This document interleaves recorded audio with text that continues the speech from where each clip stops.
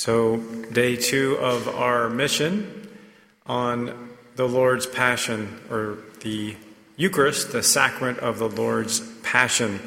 Last night I said a few words about giving thanks to our Lord for this great gift of the Eucharist.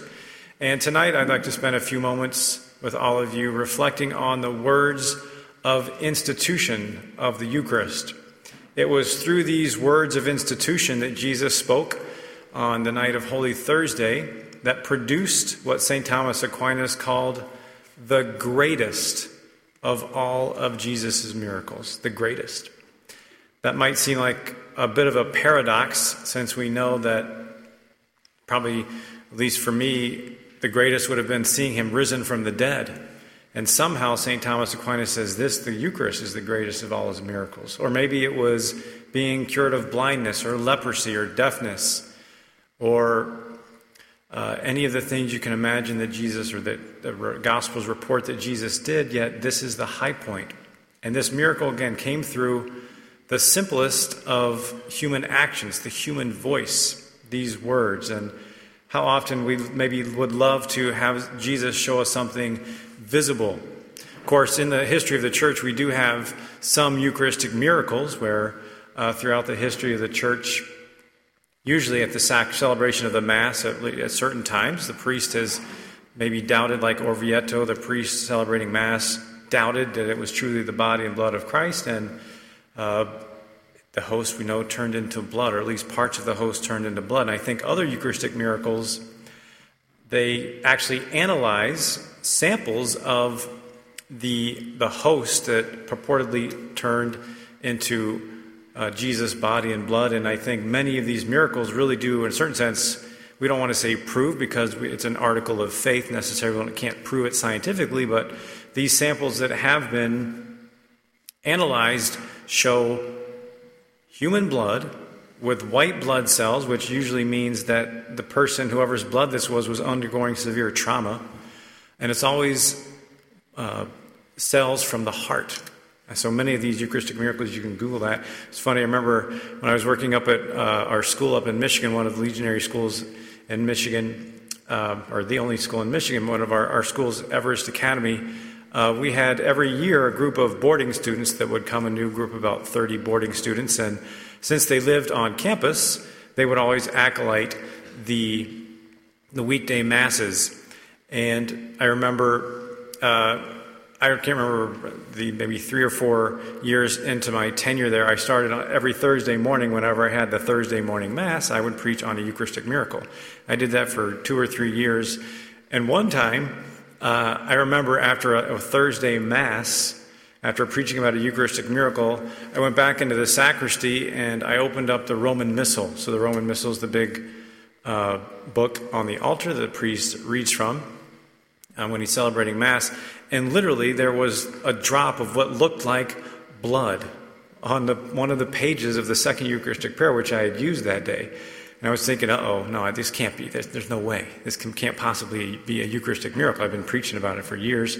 But it really did. You can tell what's paint or something else. It was literally a drop of blood. That I pretty much knew.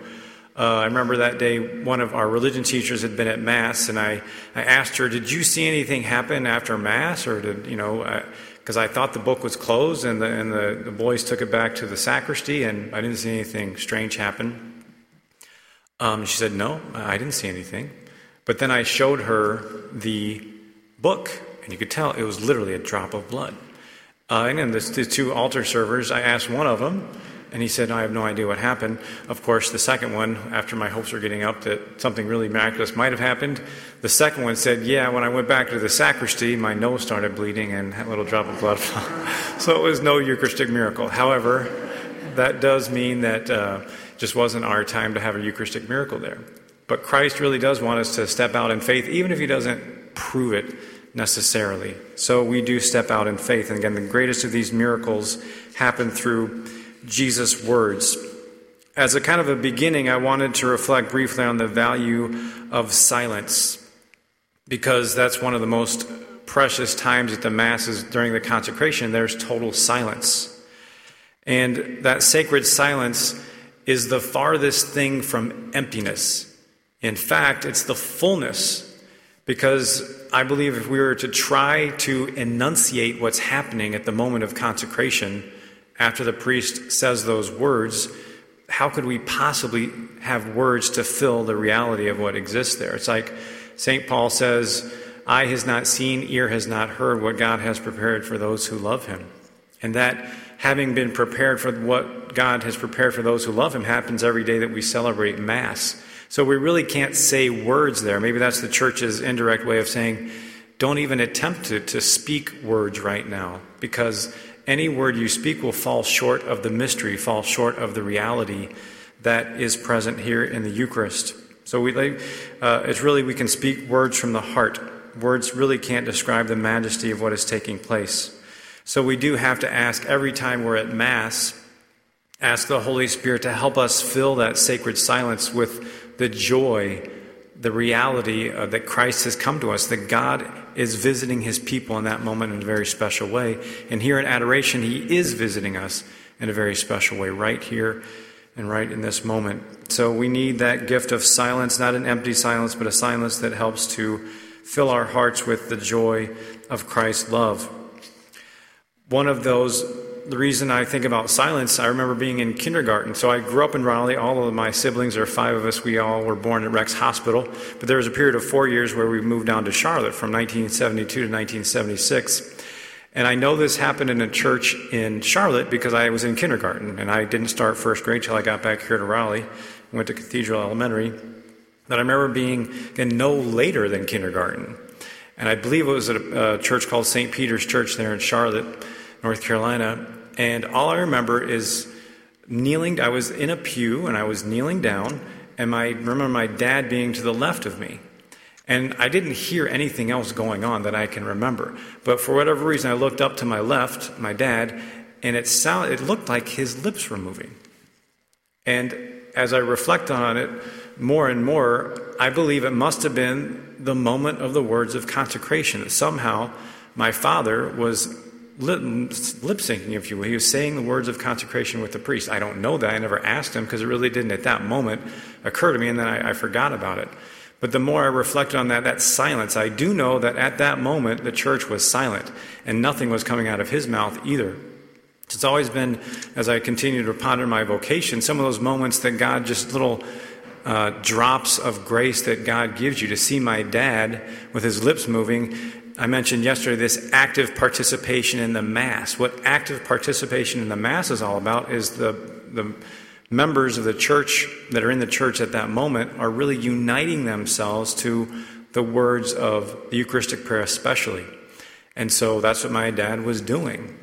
And so it left a deep impression on me. I think it's an invitation for all of us, of course, but especially dads and young men and men. The example we can give by a life of piety is incredible. Maybe St. John Paul II comes to mind. His own father, we know, was a model of prayer for John Paul II. And for John Paul II to see his dad on his knees in prayer left a profound impact. And partly made John Paul II, that example, made him what he was as a young man, and a man, of course, in this great saint and great pope. So that precious gift of silence. One of the benefits of silence is that it allows us to hear. And we might not necessarily hear audible words, but one thing it allows us to hear is the voice of Christ, especially through his church. Today we celebrate the feast of the chair of St. Peter, and that's been celebrated since the 300s in Rome. And it celebrates the fact that the church was built on Peter's profession of faith. When Jesus asked his disciples, who do the Son of Man, or who do the people say that the Son of Man is? And they said all different things. And then Peter stepped up and said, you're the Christ. You're the Son of the living God. So we celebrate that gift of faith that St. Peter had, that we build our faith upon. And it's that same faith, that's one of the reasons we believe in these words of institution, is because those first leaders of the church said, I believe. And I will even stake my life for those words that Jesus said and for all the words and teachings that Jesus did. So when we have that silence and listen to the voice of the Lord, one of the ways we hear him is through not only the Pope, but the official teachings of the church. I've personally always found, especially the documents of a council of the church, very profound. Sometimes they're a little bit difficult to read, but I get the sense that the Holy Spirit was really whispering into the minds and the hearts of the fathers of the church. Most recently, of course, is 50 years, 60 years ago, Second Vatican Council. But those two, if you read those documents, again, the actual documents of Vatican II, you can really hear the Holy Spirit. And faith is very important, and listening to the words of faith are important, because what we believe in faith is not a human invention. That's the big difference between, let's say, a philosophical system and belief, as Christians know it, is that a philosophical system is something that a man or a woman develops in their own mind. They have maybe some clever insights about the way the world works, or even their thoughts about God, but it's always an interior. It's a process that goes on inside the mind and the heart of man. Christian revelation is the exact opposite. We believe in everything that Jesus said, not because we thought about it first and then we gave it to others. Giving to others is always a reflex, it's a reaction to something that we've been given as a gift. Especially when we talk about these words of institution. These things came from the outside. Obviously, where they came was from the heart of God himself in Jesus. But that's what makes faith different. We receive a gift. We don't think about it in our own mind and then give it.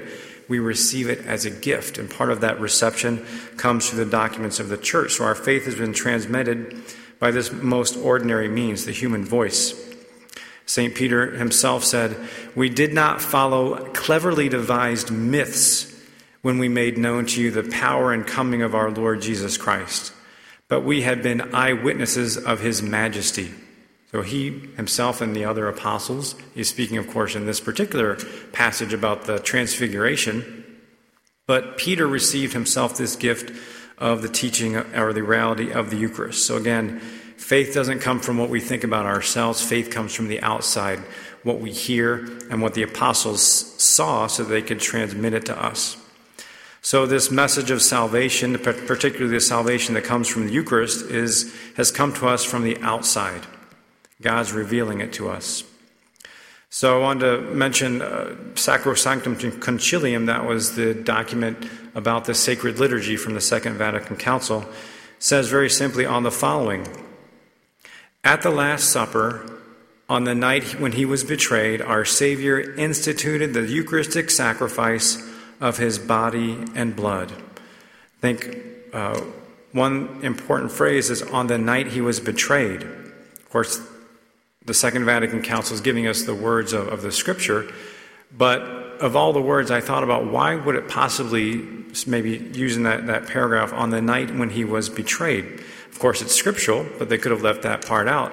I think it's betrayed because the church is reminding us that betrayal first had to have a friendship. You can only really, truly betray someone if you first had a friendship with them. And Judas did. He must have had a friendship with Christ. But unfortunately, he betrayed him. So even as we are in the presence of Christ and we want to grow in our friendship, we have to ask ourselves, and Christ's presence is the greatest place to do it, where have I betrayed you, Lord? Because we want to take those things away. We want to ask for the obstacles to be removed so that we can continue being a friend of Christ. So as the Holy Council said at the Last Supper, on the night when he was betrayed, our Savior instituted the Eucharistic sacrifice of his body and blood. And then the why. Why did he do this? It continues, he did this, one, in order to perpetuate the sacrifice of the cross throughout the centuries until he should come again. And secondly, so to entrust to his beloved spouse, the Church, a memorial of his death and resurrection, a sacrament of love, a sign of unity, a bond of charity, a paschal banquet in which Christ is eaten, the mind is filled with grace, and a pledge of future glory is given to us. A quote from St. Thomas Aquinas. We know that Christ didn't live any personally written documents. We have the testimony of the apostles, the Gospels, and the letters of Paul, of St. Peter, of John, of Jude, but we don't have any written words of Jesus Christ. And of course, probably one of the reasons Jesus purposely did not leave any written record is because written records can sometimes be relegated to the past. We read them, we contemplate them, and then, okay, well, that happened in the past. We don't really, doesn't bring it to the future. And perhaps one of the reasons Jesus didn't write any history of himself was because he didn't want that gift of the Eucharist to remain in the past. He wanted it to be a living memorial. As the church states, he entrusted this gift to his beloved spouse, a memorial of his death and resurrection, a sacrament of love, a sign of unity. So through the sacred words of institution, he's left us the Eucharist. He didn't need to write a book because it was never intended, the Eucharist was never intended to stay in the past. He meant it to be a living gift, a gift that we could have, celebrate, worship throughout the history of the church as we do today. So we have to really ponder and give thanks that we listen to the voice of the church and her sacred documents, in the teachings of the fathers of the church, and then especially these documents where the church, listening to the inspirations of the Holy Spirit, give us true doctrine, true things that guide our minds and our hearts. So these sacred words of institution are very important. If you've heard me preach more than once or twice, you know that I find particular inspiration in Pope Benedict, so I'm not going to veer from the course. I'm sorry. Pretty predictable in that respect. But regarding the words of the institution of the Eucharist, there are various, I think 3 or 4 interview books that Pope Benedict gave during both when he was Cardinal Ratzinger and also when he was Pope. One of them is called God and the World. And he says the following. He says, if you want to get to know Christ, you can get to know him best by meditating on these words, meaning by meditating on the words of the institution of the Eucharist. Listen to that phrase. If you want to get to know Christ the best. So certainly all scriptures lead us to Jesus. But if you want to know him the best, we reflect on the words of institution of the Eucharist. As I look back, just the sacred reality of these words, I remember I think I was in 2nd grade. I might have just done my first communion. I don't remember. One of the nice habits that my mom and dad did growing up was they invited our parish priest over for dinner. Monsignor Ingham was one of those very welcome guests in our home. But before I met Father Ingham, there was a Father Stanford, I believe was the pastor, one of the associate pastors at Sacred Heart Cathedral in the late 70s. And I just remember we invited him over, or my parents invited him over. And at one of the meals, I just remember he was sitting across from the table, and I just remember him speaking about the moment of consecration of the Eucharist, believe it or not. And I remember him kind of lifting up his hand and saying, that moment, it takes a lot of faith. It takes a lot of faith. And as a 2nd grader, again, I don't think I was any more than 2nd grade, maybe 3rd, but I just remember that was stuck in my mind and my heart that kind of a mystery. He's the priest I see up there every Sunday, but there's also, it's not like a magic thing. He too, this priest, he's not again, reflecting on it later, he's not having visions, he's not having mystical experiences of the body and blood of our Lord, but he himself, the priest, has to have faith. So it really struck a chord with me. So these words of institution are something that we receive, but we always can get to know him better by reflecting on these words. So I imagine Father Sanford at that time was also getting to know better, as we all do, have to get to know Jesus better. And what better way to do that than reflecting on the words we celebrate during Mass? So, of course, we can take St. Matthew's words of the institution. While they were eating, Jesus took bread, said the blessing, broke it, and giving it to his disciples said, "Take and eat, this is my body." St. John Paul II wrote an encyclical in 2003 on the Eucharist. And he has a very interesting question towards the beginning of the document. He asked the following question. He says, "Did the apostles who took part in the Last Supper understand the meaning of the words spoken by Christ? Perhaps not. Those words would only fully be clear at the end of the sacred Triduum, meaning at the end of Easter Sunday." So at the very moment, kind of reflecting on what Father Stanford at our dinner table was saying about the words of institution, even the first priest there, after they had, during, if you will, their ordination, they're holding up the body, or witnessing Jesus give us his body. And then the Pope was reflecting, and maybe at that specific moment, they didn't understand exactly what he was saying. But we, in a certain sense, have a privilege of having the church live now for 2,000 years with this great gift, and we can ponder it more. Even in a certain sense, have a better understanding at Mass of the Eucharist than the first apostles did when they were at the first Mass. I mean, it's kind of amazing to think about. It's a great gift. We're in a privileged position. Jesus did say earlier at the Last Supper, according to St. John and his account, Jesus did this freely. Jesus said, "No one takes my life from me, but I lay it down on my own. I have power to lay it down and power to take it up again." Of course, at that moment, Jesus was talking about the resurrection. He knew he was going to die, and he was going to take his body up again at the resurrection. So he knew that, but the apostles didn't. The Eucharist is a mystery we have to ponder and ask God for the grace to go deeper, in a certain sense, every single day. No one takes my life from me. I lay it down on my own. There was a plan in Christ's heart. That whole idea of Jesus knowing that he's going to die. I remember the first time I read the second volume of Jesus of Nazareth by Pope Benedict, that one phrase, Jesus knew that he was about to die. Can you imagine? None of us really want to plan our own death, but Jesus knew. Jesus knew he was about to die. So I think any one of us, if we knew that we were going to die the next day or die in a certain amount of time, we would do very important things before we died. And so these words of institution must have been the most important thing that Jesus could have possibly left us, because he knew he was going to die. So what a flood of thoughts and emotions must have passed through Jesus' mind and heart.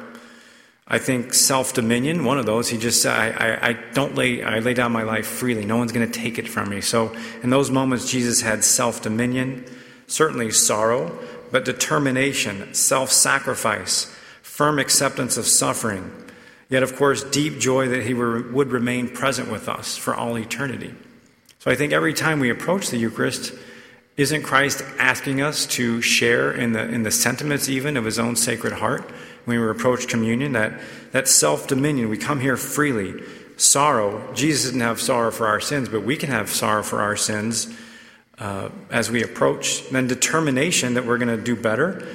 The idea of self-sacrifice, firm acceptance of suffering, and that deep joy that Christ is not only with me now, but he will be for all eternity.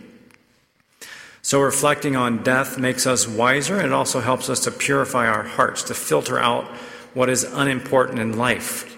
So if Jesus, at the Last Supper, knowing that he was going to die the next day, he could have said anything. He could have done anything. But what he actually said and did is the most profound mystery of his earthly life. When it's connected with the Passion, which of course we'll reflect on tomorrow, it's one event in a certain sense. So what better time to get an insight into someone's heart than the moment of their death? Because as Jesus himself said, from the fullness of the heart the mouth speaks. From the fullness of the heart the mouth speaks. So Jesus' words of institution were literally the expression of the fullness of his heart. That he left nothing out. He left everything, turned everything over to us. So as we reflect on the words of the institution of the precious blood, we can ask, where did Jesus' heart go at the moment of the institution of the wine, or the institution of his blood in the wine in the new covenant? His words reveal his heart. So let's listen to the words of consecration. I'll take one from St. Matthew's Gospel and then the second from St. Luke's, the institution of the precious blood.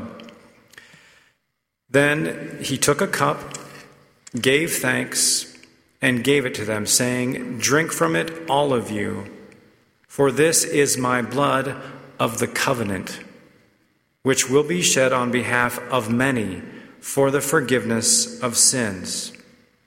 So what covenant?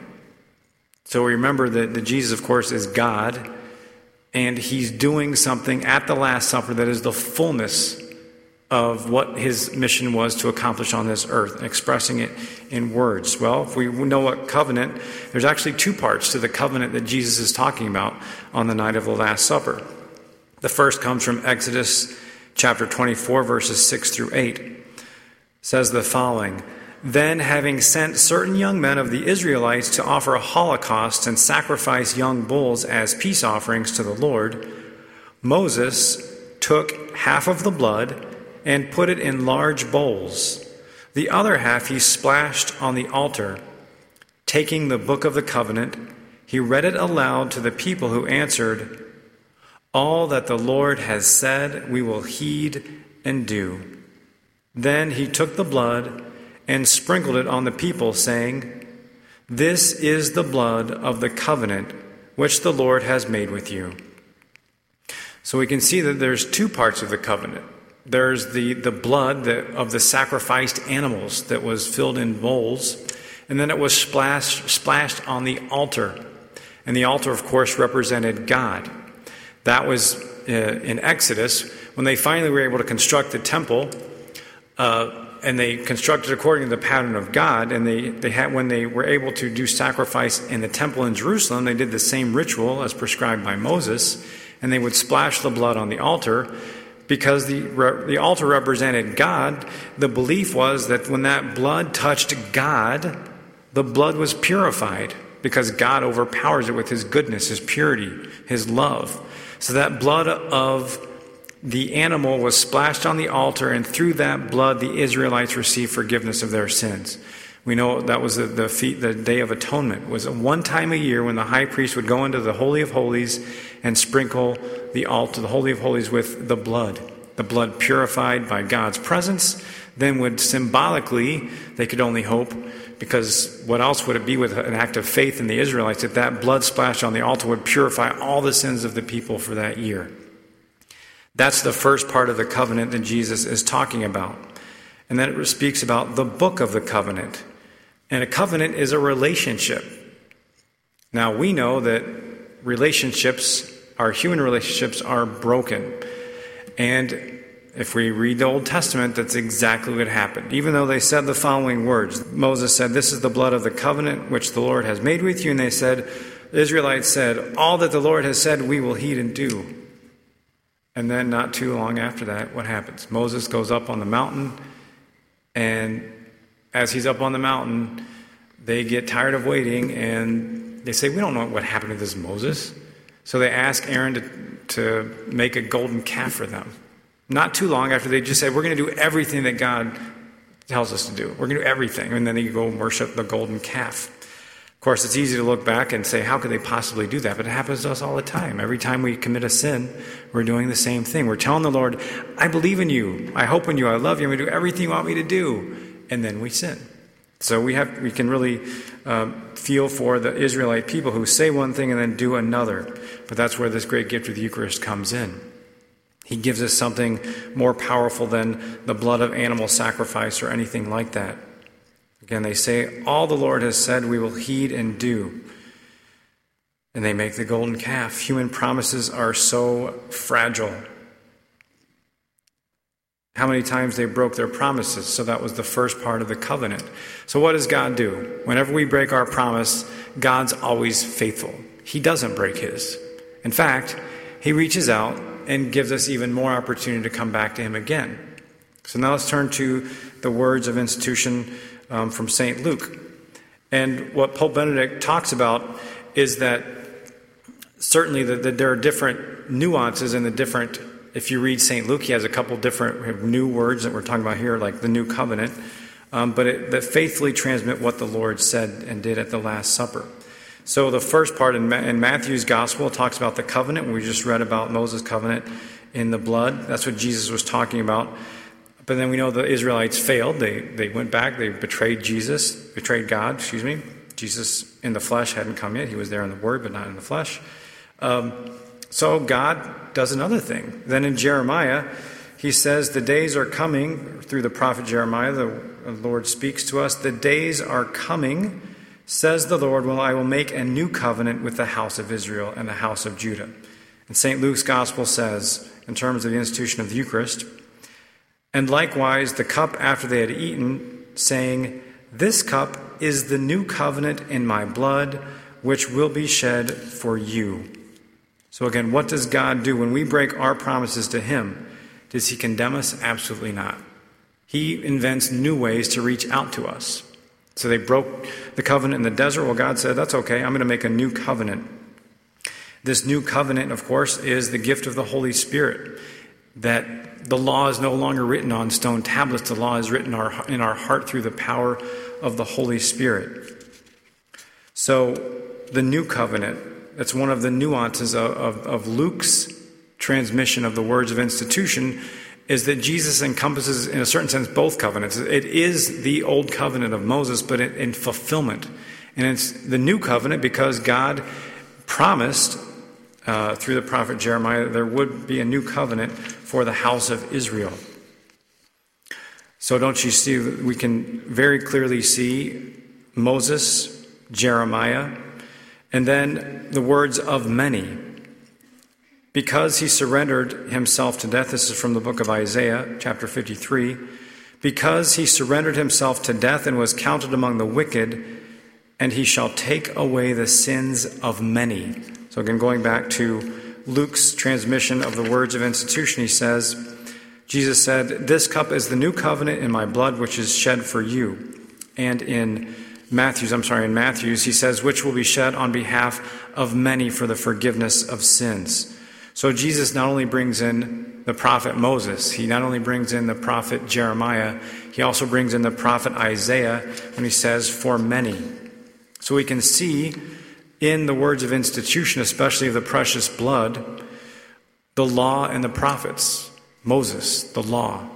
Jeremiah, Isaiah, the prophets. So what we believe and what we witness through the testimony of the church is that the Last Supper was a carefully crafted act of supreme love that Jesus really gave hints of for centuries with his chosen people. He knew all along, from the very time, of course, from time immemorial, but in a very specific way, when the Israelites were leaving Egypt after the Passover sacrifice, Jesus knew that those were just hints. And then when they broke the covenant, he was going to come back with Jeremiah's words, a new covenant in the Holy Spirit. And the fulfillment not in the blood of an animal, but in the blood of Jesus himself, who is God. Again, Isaiah says, "He surrendered himself to death and was counted among the wicked, and he shall take away the sins of many." The law and the prophets were all fulfilled in these sacred words of institution. And the early church joyfully received and celebrated this unimaginable gift. We know that the way it was referred to, especially in the Acts of the Apostles, was the breaking of the bread. It was the Mass. And if any of you are familiar with the Catechism of the Catholic Church, it's got a really nice quote from St. Justin, who wrote around the year 150, so maybe 120 years or so after the institution of the Eucharist itself. St. Justin the Martyr goes through the different parts of the Mass, and everything is the same exact structure we basically do today. So the early church from the very beginning joyfully received and celebrated this great gift. Just close with a phrase from the letter to Timothy.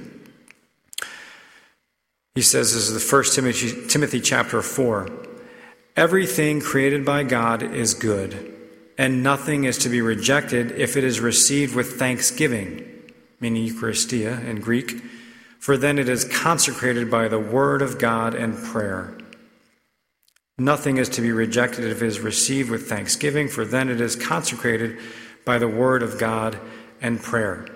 And what this word of God and what this prayer of Jesus did was, again, give us the greatest of all Jesus' miracles.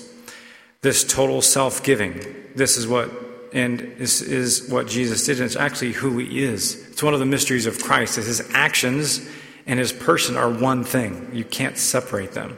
Maybe that's another reason why he didn't leave any writings. He didn't want to be maybe simply relegated to a written word. He wanted to be a living word, which he is here today. So that self-giving, what that means, that the self-giving Jesus showed us through giving us the Eucharist on the night of the Last Supper, means that it now has, the self-giving has gone all through history, and now we meet here Jesus himself. This same Jesus we just reflected on at the night of the Last Supper, the reality is no less present here than it was on that first Holy Thursday night. So let us thank our Lord for this great gift. Maybe ponder even better these words of institution of the Eucharist, and know that this same Jesus is here with us now. So whatever any special intention you have in your heart, any desire that is good, you know that you have your friend Jesus here. And may he continue to bless us with his presence, and may we be open to the gift of his presence at every moment.